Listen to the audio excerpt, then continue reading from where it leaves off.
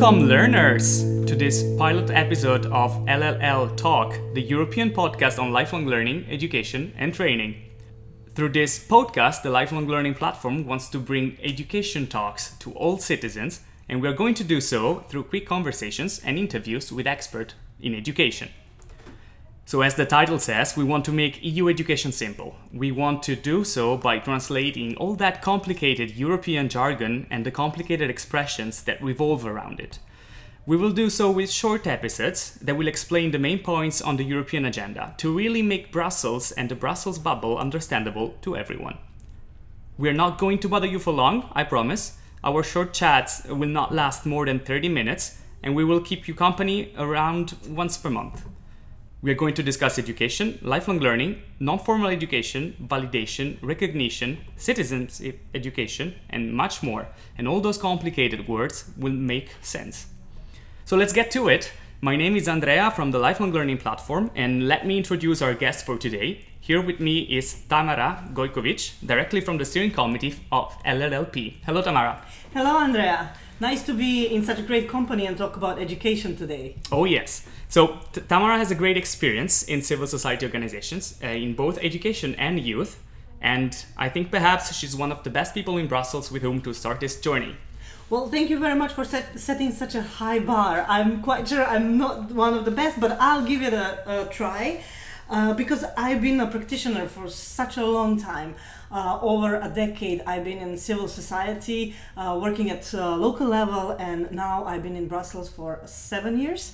And sometimes, I'll be very honest, sometimes I even get confused with the terminology, so whoever is listening, don't be afraid, because that happens to everyone, and we are here actually to try to demystify this bubble and talk about what is actually Europe doing for each one of you.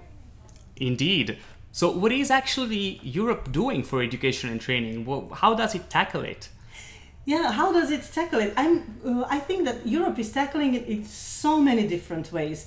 One thing that from the very beginning we should not forget, that education is not a competence of the European Union. That means that European Union is not deciding on how national systems of education are going to look like, how are they going to function.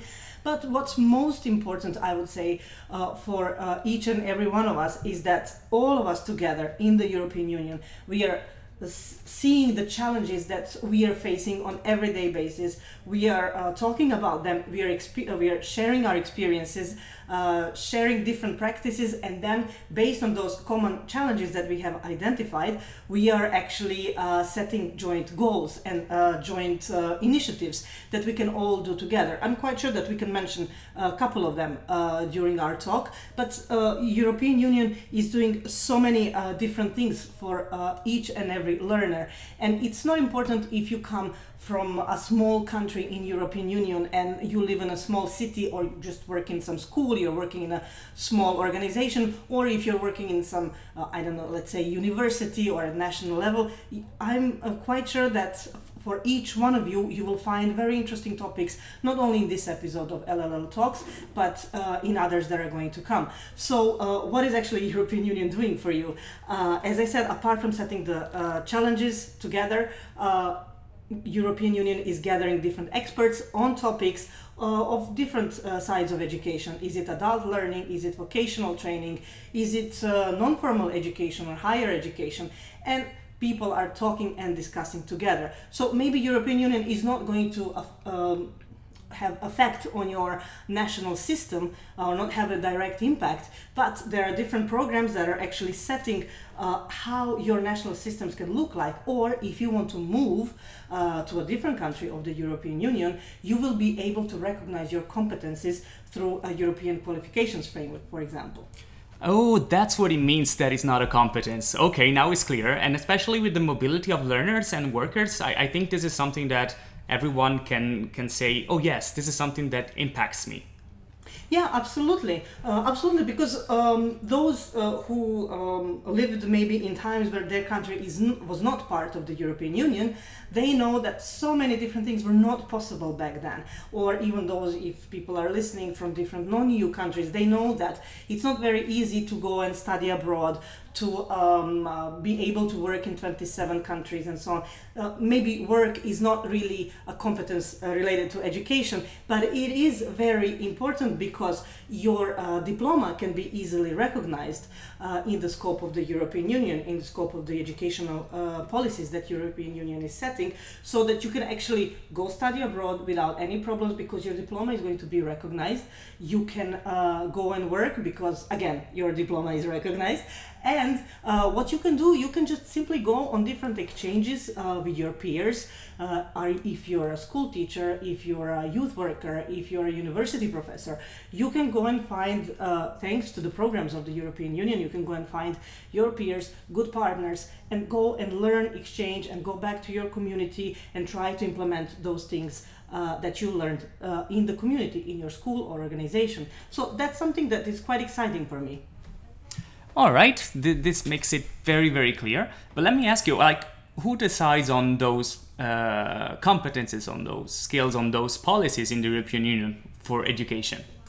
Hearing from people that I've been working with from around Europe, sometimes European Union looks like such a big monster, from Brussels, and a huge bureaucracy that is eating our money, or taxpayers' money of the European Union. But it's not like that. There are several very important institutions that you need to know about.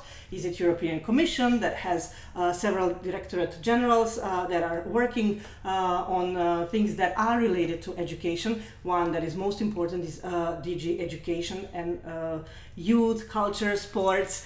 So it's quite, the name is quite long. It is very complicated in the end. It's quite complicated, isn't it? Then Director General or DG Employment, that is dealing actually with skills of learners, adult education and vocational training, and is actually working on improving your skills so that you can have better chances in your life. There are also many other institutions that you need to know about, but what I'm suggesting when it comes to that is that you check our guidebook, the one that Lifelong Learning Platform actually developed, and that is called Guidebook to EU Decision Making in Education and Training. And we have actually developed a Spring 2020 edition, and there you will find a lot of very interesting information digested for everybody who really wants to know the basics of the EU. I like this. Thank you, Tamara. You're already advertising for our publications. Love it. But let me ask you this. The Lifelong Learning Platform is a civil society organization, like many others in Brussels. What does it mean, and what can civil society do to foster a diverse and inclusive education system in Europe? What can civil society do? I think civil society can do so many different things. One of the things that we should never forget is where we are coming from and why we are doing this. And that is that everything that we as civil society are doing needs to be learner-centered. And this is something that Lifelong Learning Platform has been advocating for, 15 years already in Brussels. So this is one of the main points, not to forget where we are coming from, why are we doing this, and what can we do? We can work together. Firstly, with people who are at local level, who are working in their local communities, and this is something also that Lifelong Learning Platform is doing through our membership, which is very wide. Next thing that we can do, we can understand what are the messages that are coming from local level and convey them to the policy makers and decision makers in Brussels, be it European Commission or European Parliament, for example. Because in the end, yes, we do have access to the European Commission and the European Parliament. They do listen to us. We have a well-established channel of communication with them. And it's amazing that we can do it, even though we're not an institutional actor, even though we're not a national government. We're just representatives of citizens. And as such, we have access to them. We can actually talk to them and let them know that we would like things different.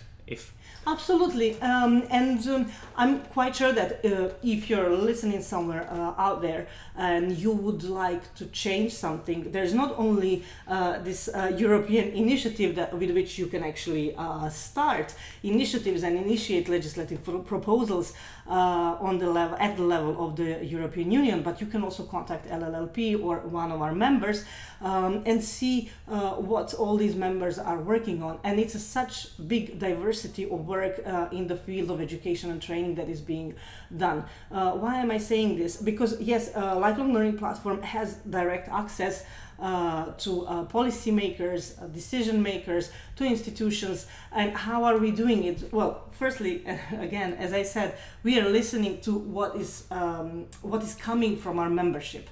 And that's something that is very important, because these are the people that are practitioners. These are the people that know what is working and what is not working. And I'm not saying that it's an easy job. Sometimes, yes, decision makers don't want to listen to you, but I think that we're trying really, really hard and giving such arguments that that's something that nobody can just ignore. And I think that's really an essence. Having good arguments, speaking from the learner's perspective, is something that LLLP, together with its members, is actually doing here in Brussels.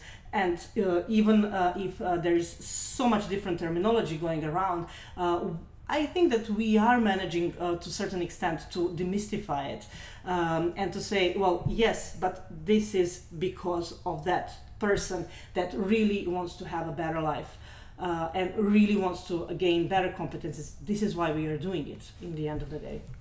Yes, indeed. And at the end of the day, this means that we are bringing bottom-up policies. We are trying to look on the ground, what's working, what's not working, what are the needs, and we try to bring them up to the decision makers, right? Absolutely.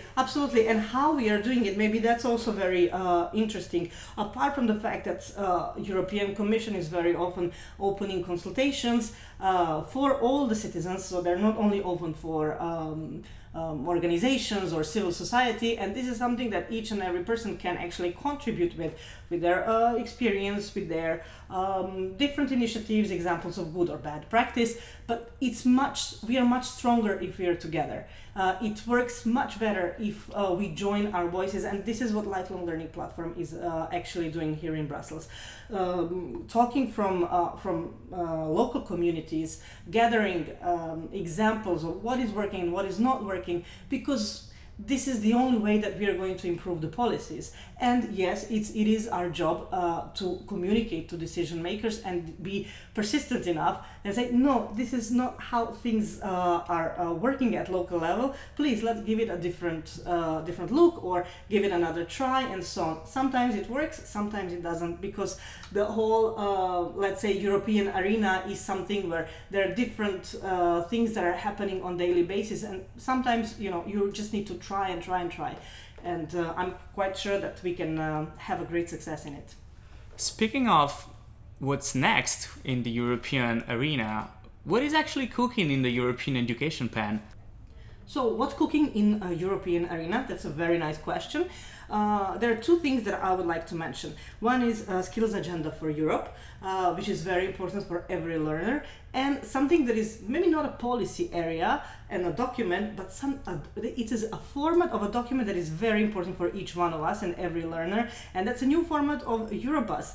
And why am I mentioning that? Because each one of us tried to get a job here and there, and we always wanted to make it look nice, our experience, our skills, which is very important to be able to present ourselves in the proper light and in the light of all the things that we have achieved in our professional lives. So European Commission has created a new format that is supposed to be much more useful, more practical. So I'm calling you to actually give it a try to fill it in, and of course remember all the relevant skills that you gained through formal, non-formal education, vocational training, adult education, anything that you have been doing related to education and training. Now is the time to try it out, because it is, as I was saying, more practical, and it has more functionalities where you can actually put different things that you've been learning in different opportunities that you were taking, and that you maybe were not sure how actually to use them,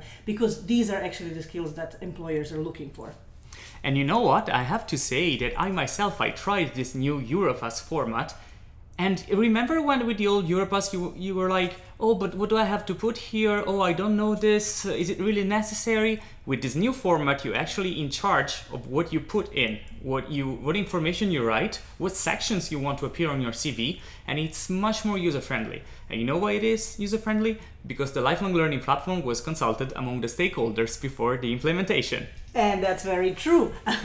And I'm quite sure that what we were saying, because we were actually also testing it out and our members were testing it out, giving feedback, and I'm quite sure that we did give at least a small contribution of this user-friendly functionalities that the new format has. So that's also something that we should be very proud of, right? Yes, in the end, it's what we do. We try to bridge the citizens and the ground with the European institutions, both ways.